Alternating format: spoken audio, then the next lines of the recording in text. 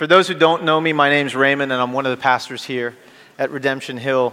We're actually doing a series right now. Usually on Sunday mornings, we'll just kind of open up a book of the Bible, go through it, see what it says, try to understand it, try to apply it to our lives. And we're doing something a little bit different right now. We're actually doing a citywide sort of campaign called Explore God.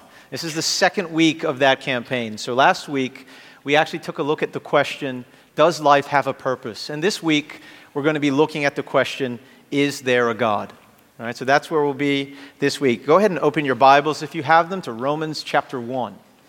Romans chapter 1, verse 18. Now, I am actually going to begin by reminding you of a story Jesus told once. This was in Luke chapter 15. You don't have to turn there. But Jesus actually told this story. He was in mixed company, and he said, which one of you, if you have 100 sheep and you lose one of them, won't leave the 99 in the open country and go after the one sheep that was lost until he finds it? And then he said, when he finds that sheep, he throws it on his shoulders and he rejoices, and he goes back and he tells everybody else, hey, come rejoice with me, for my sheep that was lost has been found. And then at the end, he told them, in the same way, there's actually more joy in heaven over one sinner who repents, that is, who turns back to the truth, than over 99 righteous persons who need no repentance. And so this morning for me will be a little bit different. Usually, again, we'll just open up the Bible, explain it, apply it. If you feel this morning like I am leaving you behind and talking about things like science and philosophy and statistics and a million other things you don't care about at all, I want you to keep something in mind. I'm actually going after the one. I'm going after the one this morning that will have extreme difficulty believing that the claims of Christianity are true if he or she can't first be persuaded that those claims are reasonable. All right, so I'm going to spend a lot of time to go down that path. So pray with me as I go. I'm going to pray now, and then I'll read Romans chapter 1, verse 18. Heavenly Father, I feel inadequate to sit here and talk about whether or not you exist. And to do that in like 30 minutes, I need help. So please help me to be clear. Help me to be helpful to those that you've gathered here this morning.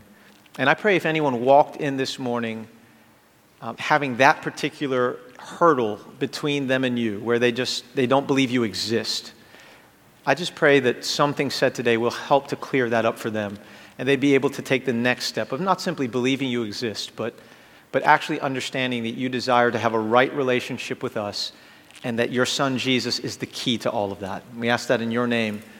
Amen. Romans chapter 1, verse 18.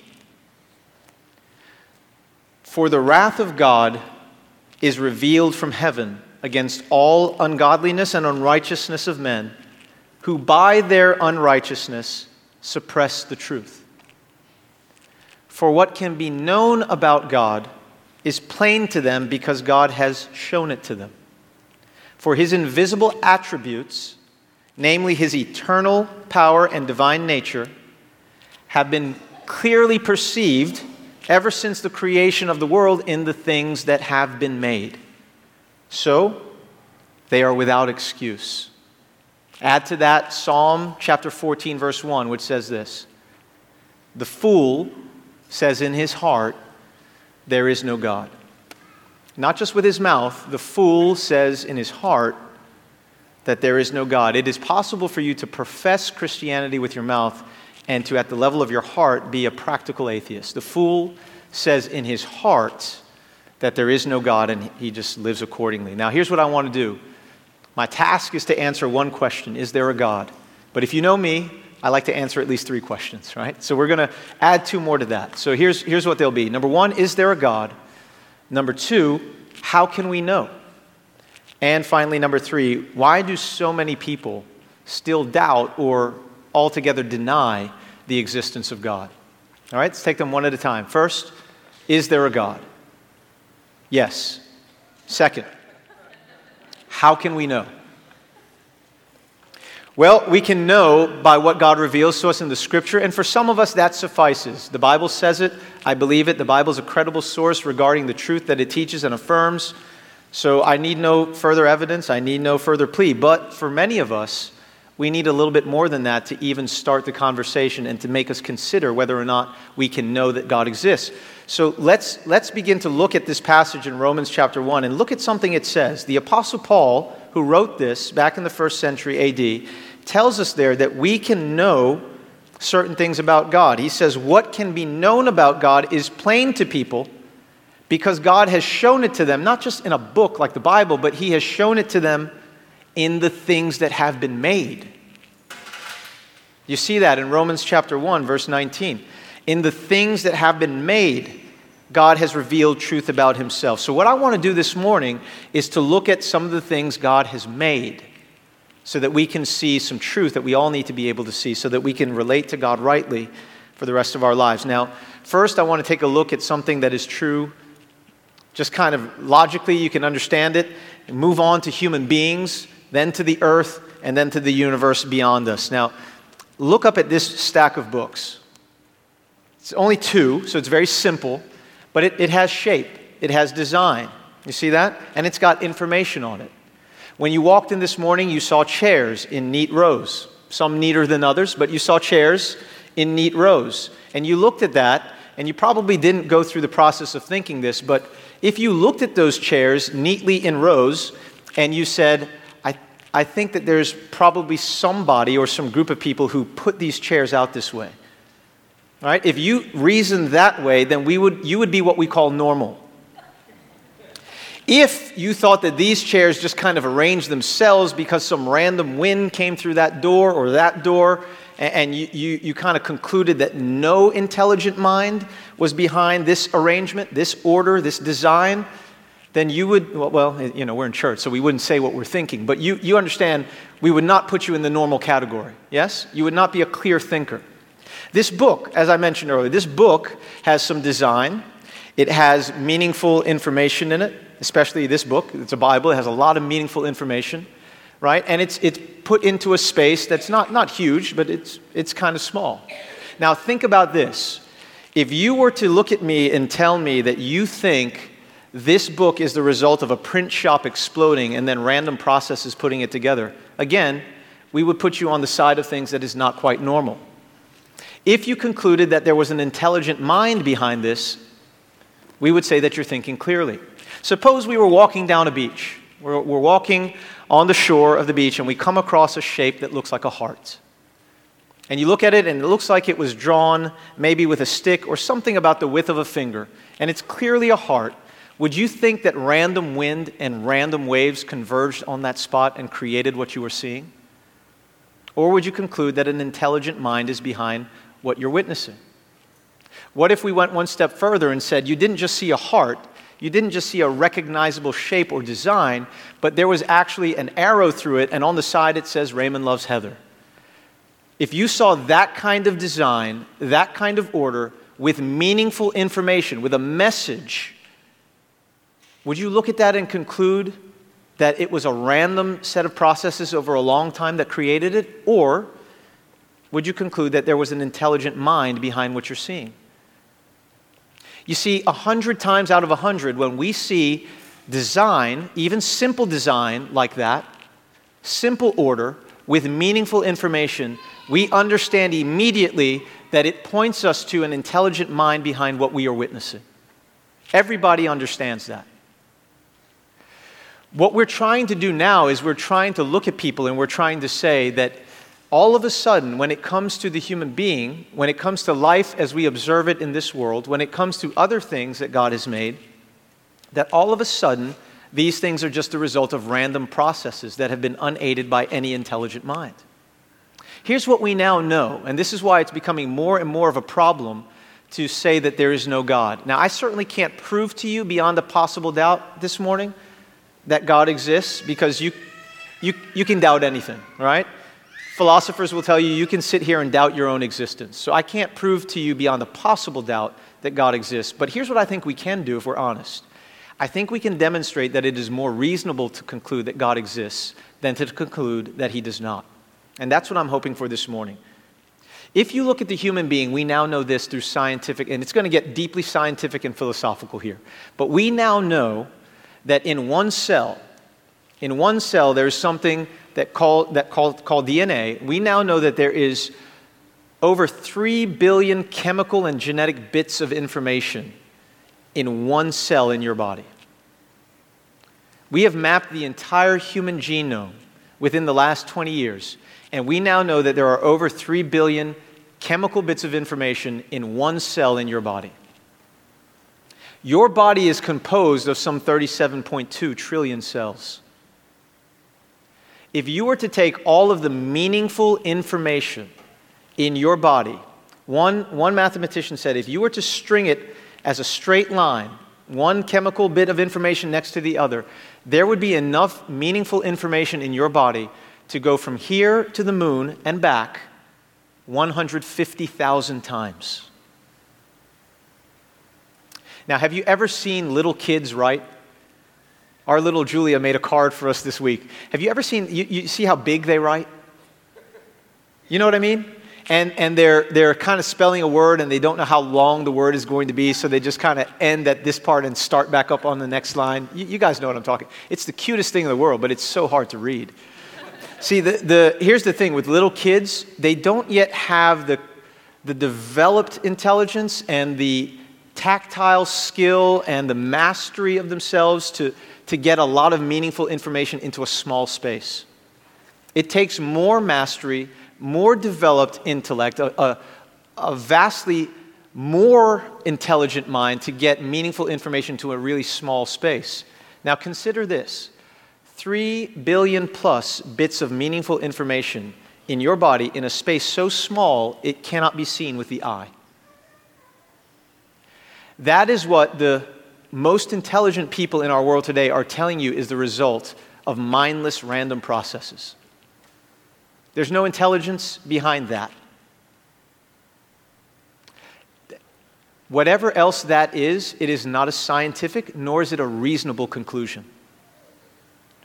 And you ought to be comfortable with it. It is not. I'm a trained chemist.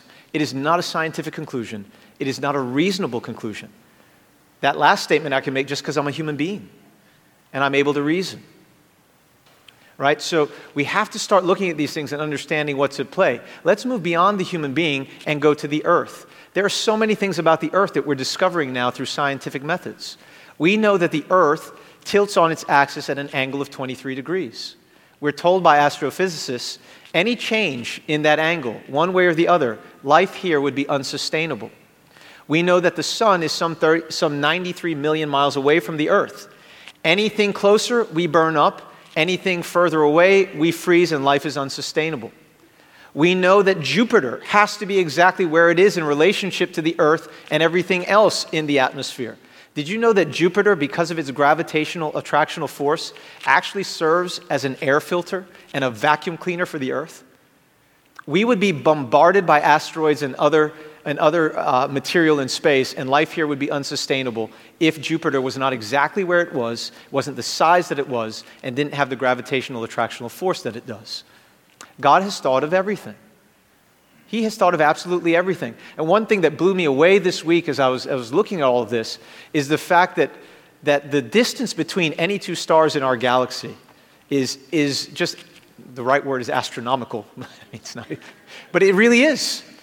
It really is. Do you know what the average distance is between any two stars in our galaxy? 30 trillion miles. 30 trillion miles. Let me put that in perspective for you. If the fastest vehicle any human being has ever been known to travel in is well, not your car. I've seen some of you drive. I mean, you drive pretty fast, but it's not your car. The fastest vehicle any human being has ever traveled in is a space shuttle. And live to tell the tale, right? A space shuttle, when it's in full orbit, is traveling at a pace of about 17,000 miles per hour. If you do the math, that's 5 miles per second. Very, very fast. Faster than you drive when you're happy. Right? So it's going at 17,000 miles per hour. And now if you were traveling from our sun to the next star in our galaxy at that pace, 17,000 miles per hour, it would take you over 200,000 years to reach the next star. This is why the Bible in Psalm chapter 8, verse 3 says, "When I consider the heavens, the work of your hands, the moon and the stars, what is man that you are mindful of him, and the Son of Man that you care for him?" I mean, with all of that vast expanse, who are we? What are we that we would be considered significant and that we would be privileged to know God and to bear the image of God? And how absurd is it? Think about this now. How absurd is it, given the fact that our sun is one star in a galaxy that is known to now have at least 100 billion stars, some smaller, some bigger. We now know through observation from the Hubble telescope that is 600 kilometers above the surface of the Earth, taking pictures of galaxies, we now know that our galaxy is simply one of many. That by most conservative estimates, there are at least another 100 billion galaxies, which themselves contain perhaps another 100 billion stars. So our sun is one star in a galaxy of 100 billion plus stars, which itself is one of 100 billion plus galaxies. We are a speck of dust on a slightly larger speck of dust called the Earth, orbiting around one star called the sun in that vast of a universe. And every once in a while, one of these specks of dust does the audacious, insane thing of opening a very small part of its body to say that there is no God. Again, ladies and gentlemen, that is not a reasonable statement. It is not a scientific statement. It's not even a reasonable statement. It's absurd. But many people believe exactly that. The information coming out of the scientific community over just the last century is making it harder and harder to maintain the atheist position. In fact, and I won't go through all of this, but you can pick up a book on your own called "I Don't Have Enough Faith to Be an Atheist." It's written by Norman Geisler and Frank Turek. And in it, they discuss a helpful acronym to understand some of the most recent scientific discoveries that are showing us beyond what some would call the shadow of a doubt that the universe indeed had a beginning. The acronym is the acronym SURGE, S-U-R-G-E. And I won't go through all of it, but that stands for S, the second law of thermodynamics, U, the universe, and the fact that it's expanding as witnessed by Edwin Hubble in 1927 out in California through the telescope he was using at the time. He actually observed galaxies moving away from us, and he knew that because of the light patterns that were coming from those galaxies, what astronomers would call a red shift. So the universe is expanding and galaxies are moving away from us. The R in SURGE stands for radiation. There is remnant radiation or heat energy that is still out there from the initial event that released all this energy when the universe exploded into being from absolutely nothing. And that energy was discovered accidentally by two scientists called Penzias and Wilson back in 1965 in New Jersey, of all places. They later won a Nobel Prize for their work in 1978. And then astrophysicists and other theorists began to say, well, if that remnant energy is there, we should actually, since the universe is expanding, we should be able to detect some variations, slight variations in temperature in that remnant heat that would allow galaxies to form on the basis of gravitational attraction, even as the universe was expanding. And so they began to look for the G in SURGE, which were these galaxy seeds, the seeds of what would allow galaxies to form. And lo and behold, they found those not too long after Penzias and Wilson discovered this in 1965. Just a few decades later, in 1989, NASA released a satellite, a $200 million satellite that you all paid for, or your parents paid for it, but a $200 million satellite called COBE. All right, and COBE is short for, what is that? Something about background, or here it is, Cosmic Background Explorer. So they released COBE, and eventually they found exactly what they were looking for. In fact, in 1992, just 3 years after they released this satellite into the atmosphere, the project leader named George Smoot announced that they've actually found these variations in temperature. And he said, quote, "If you're religious, it's like looking at God." Stephen Hawking, renowned atheist, astrophysicist, theoretical physicist out in Cambridge over there, generally considered by many to be the smartest man still alive. He's been living for over 40 years with ALS, by the way, which itself is a miracle. That doesn't happen. But it seems that God is giving him a lot of time. Lord, please save Stephen Hawking.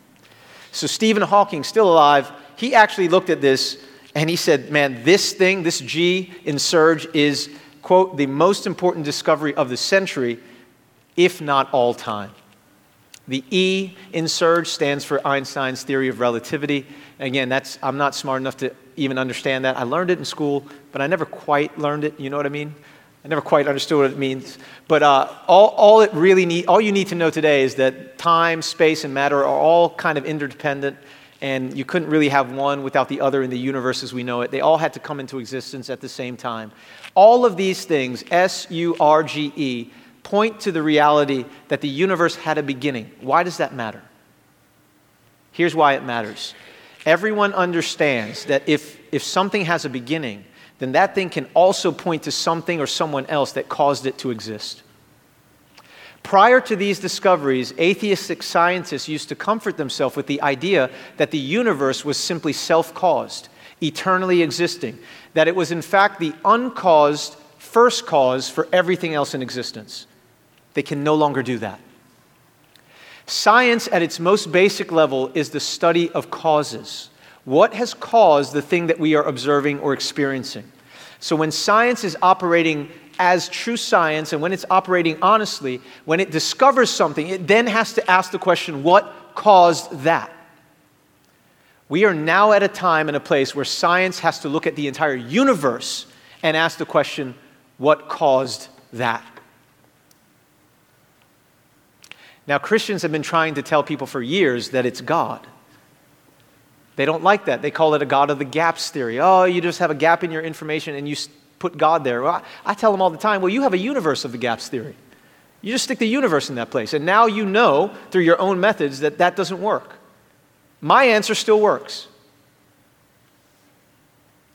And we have your methods to thank for proving it. Listen to what some of the most expert scientists in all these fields, astronomy, astrophysicists, listen to what they said.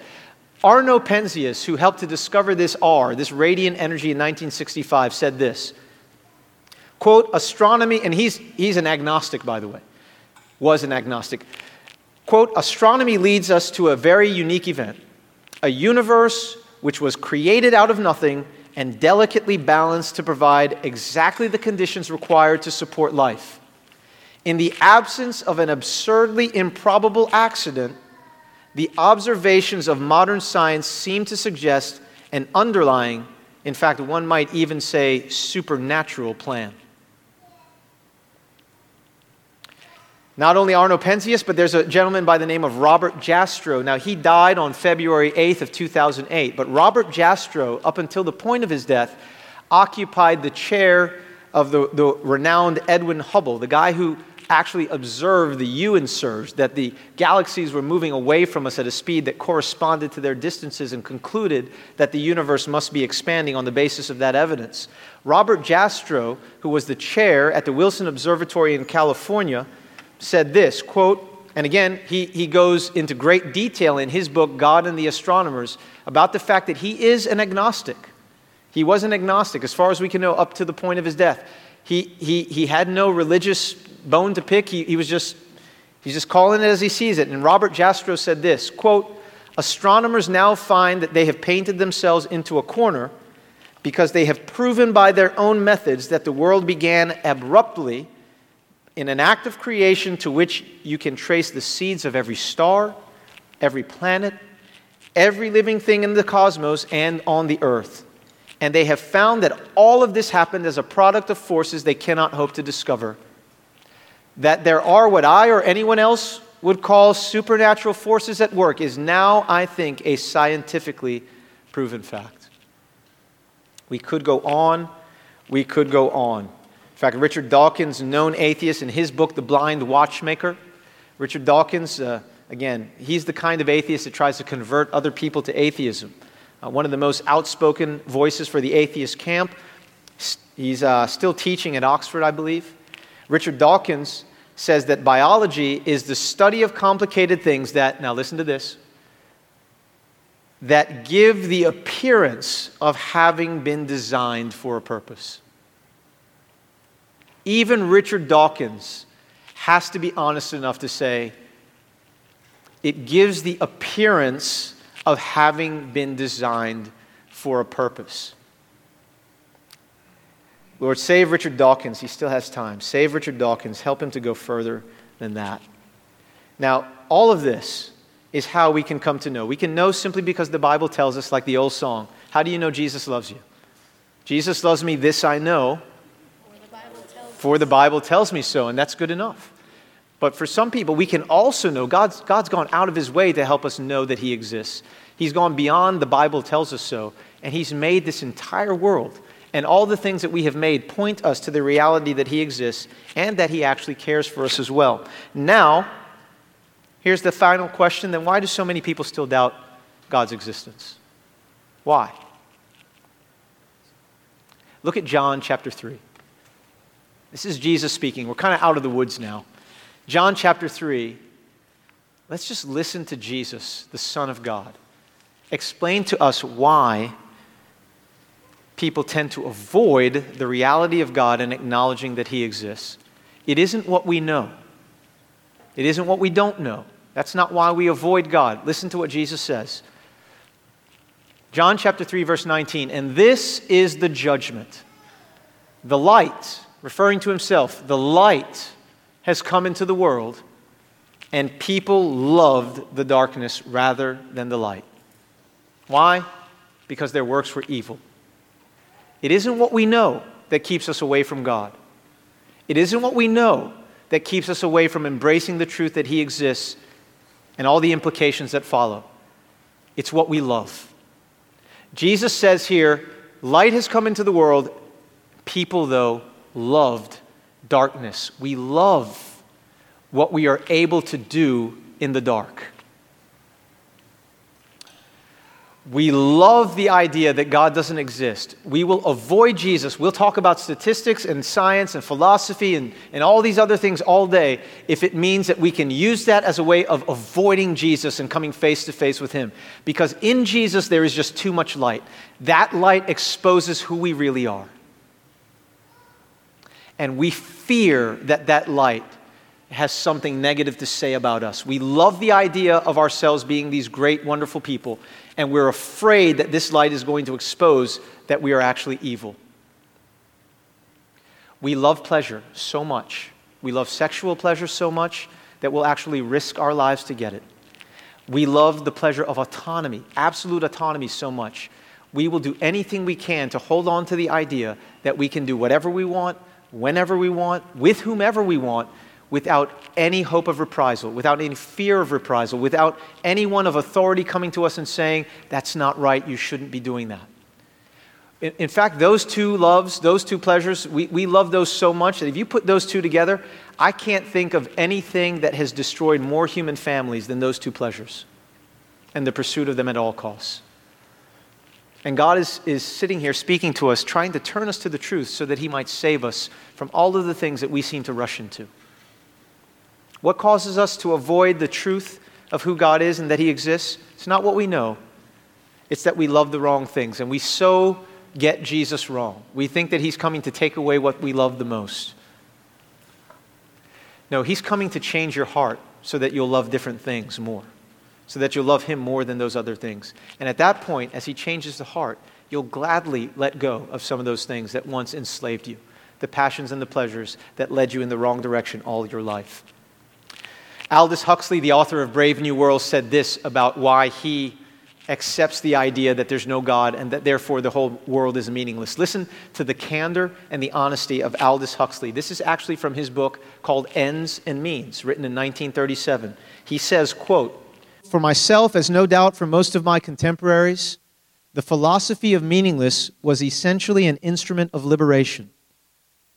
The liberation we desired was simultaneously liberation from a certain political and economic system and liberation from a certain system of morality. We objected to the morality because it interfered with our sexual freedom.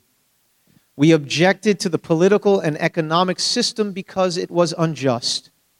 The supporters of these systems claim that in some way they embody the meaning, a Christian meaning, they insisted, of the world. There was one admirably simple method of confuting these people and at the same time justifying ourselves in our political and erotical revolt. We could deny that the world had any meaning whatsoever. The conclusion that the world lacked a God behind it, that it therefore lacked any meaning, and that therefore we could do whatever we wanted, was not something Aldous Huxley, his contemporaries, or his predecessors found convincing. It was something they found convenient. It's still the same today. We now know, not only through theology, not only through tradition, but through modern science, that the universe is not the uncaused first cause of everything else. Something else is, and we still maintain that that something else is much more than that, but is at least that. That something else is God, the God who created the world. Now, let me begin to close here. Let me read you a quote from that atheist I mentioned earlier, Richard Dawkins. In 2006, just 10 years ago, Time magazine had a debate between Richard Dawkins and Francis Collins. Francis Collins is the geneticist who led a team of over 2,400 scientists who eventually succeeded in mapping the entire human genome, as we mentioned earlier. Francis Collins is a very good scientist, all right? He also happens to be a Christian. He converted from atheism to faith in Jesus at the age of 27, largely due to what he was learning as a geneticist. So the idea that the more you learn about these things, the more you move away from faith in God is not true. And it certainly wasn't true for Francis Collins.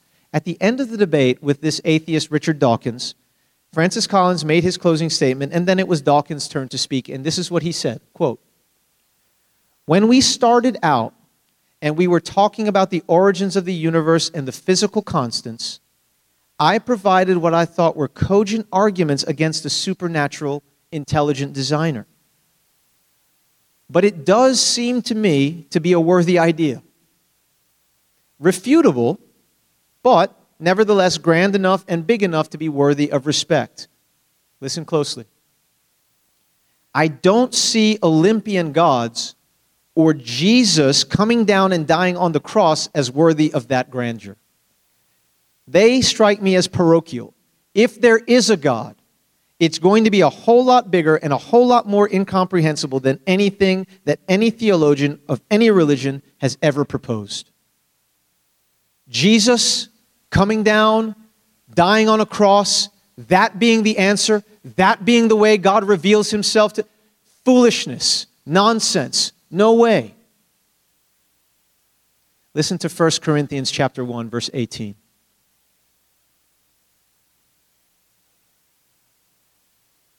First Corinthians chapter 1, verse 18. "For the message of the cross is foolishness to those who are perishing. But to us who are being saved, it is the power of God." Verse 19. "For it is written, I will destroy the wisdom of the wise, the intelligence of the intelligent I will frustrate." Where is the wise person? Where is the teacher of the law? Where is the philosopher of this age? Has not God made foolish the wisdom of the world? For since in God's wisdom the world did not come to know God through its wisdom, it pleased God to save those who believe through the foolishness of what we preach. God gave us a very simple message to do what nothing else will be able to do. For those who demand signs and these miraculous displays of angels coming down or anything like that, to say, if you'll just send me a messenger, send me an angel, do this, prove to me that God exists, then I'll believe. Jews demand signs, but we preach Christ crucified, verse 23 says. 1 Corinthians 1:23. Greeks, philosophers, these guys, they demand wisdom. Give me an airtight, logical argument that I can follow from premise to conclusion and set it before me, and then I'll believe. No. Are you still looking for that kind of wisdom? We preach Christ crucified. The very power and wisdom of God. More wisdom than anything you're looking for, more power than any sign you're looking for. And so here's what I'm going to do. I'm going to preach Christ crucified to you. And I'm going to trust what God does through it. God created every single one of us. He created the world in which we live, and it was good when he created it. Everything was the way it was supposed to be. And the thing that messed that up is called sin. Our first human representatives rebelled against God. They sinned against him. And their sin wasn't just a bad thing that put some negative stroke in a ledger column of morality that God is keeping somewhere. Their sin infected them. And like a virus, it worked itself through the entire human race. It infected all of us as well. We come into the world with the seeds of this rebellion in our heart and alive. And we naturally move without God's intervening help in the direction that is the direction of rebellion against God. God loved us too much to leave us in that state. He actually enacted a plan that he had set aside from before the creation of the world, and that plan included sending his perfect Son, Jesus Christ, into this world as our representative and our substitute. Jesus lived a perfect life that God created all human beings to live. He then offered that perfect life on the cross back to God as a payment for the lives that we have chosen to live instead, as payment for the penalty that we deserve for those lives of sin. God proved that he accepted Jesus' sacrifice on our behalf by raising him from the dead, and now he holds out to us the promise that everyone who trusts in Jesus will be forgiven and will be welcomed and accepted by God as a member of God's family forever. That can happen for you this morning. That message is the message that has the power to save people from what we deserve. Do you believe that this morning? Or do you still have a hard time believing that and giving yourself to it? Let me end with this illustration, and then we'll pass out the elements of communion for those of us who believe. If you're getting communion, you can actually go and get those elements now and take your stations while I do this. There were two guys. They were both scientists. One was a botanist who studied plants. The other was an astronomer. He studied the stars. And the astronomer was always trying to get his friend, the botanist, to look at the stars with him. And one day, his friend said, "Yeah, I think I'm ready to do that." Man, the astronomer was so excited. He said to his friend, "Man, this is the best news ever. Why don't you come over this afternoon? I got a new telescope. I'll let you look at these galaxies with me. Just come by at 4 o'clock. And his friend said, "No, you know what? Don't worry about your new telescope. I don't want to break that. I've got these instruments that I use to look at the plants. I'll just bring those with me." And his friend, the astronomer, looked at him and said, "Wow, you don't get it, do you? Those instruments are fine for looking at plants, but you can't look at the galaxies with that stuff. The galaxies are real, but you can't see it with those. You need better instruments." Listen, God is real. You're not going to see him with the weak instruments of your unaided mind. You need better instruments. You need the help of divine revelation if you're going to see God. You cannot see the kingdom of God, Jesus says, unless you're born again. You must bring yourself to the Lord Jesus Christ. Lay yourself down in humility to let him operate on this heart that makes you a rebel to God. And let him give you a new heart that will love God more than anything else. And let it begin from there. And watch what he does with your life. How beautiful he does make it in the end. Let's pray together. Father, help us to come to you, to not be afraid of you anymore, but to let you operate on us, to bring us to the truth, to help us come into the light, not fearing exposure, but finally being grateful for the exposure that allows us to drop our arms of rebellion and to pick up instead faith in Jesus Christ, your Son, and the cross that he gives us to carry in this life. We ask that you would do that for every man, every woman, and every child in here this morning. In your timing. In Jesus' name we pray, amen.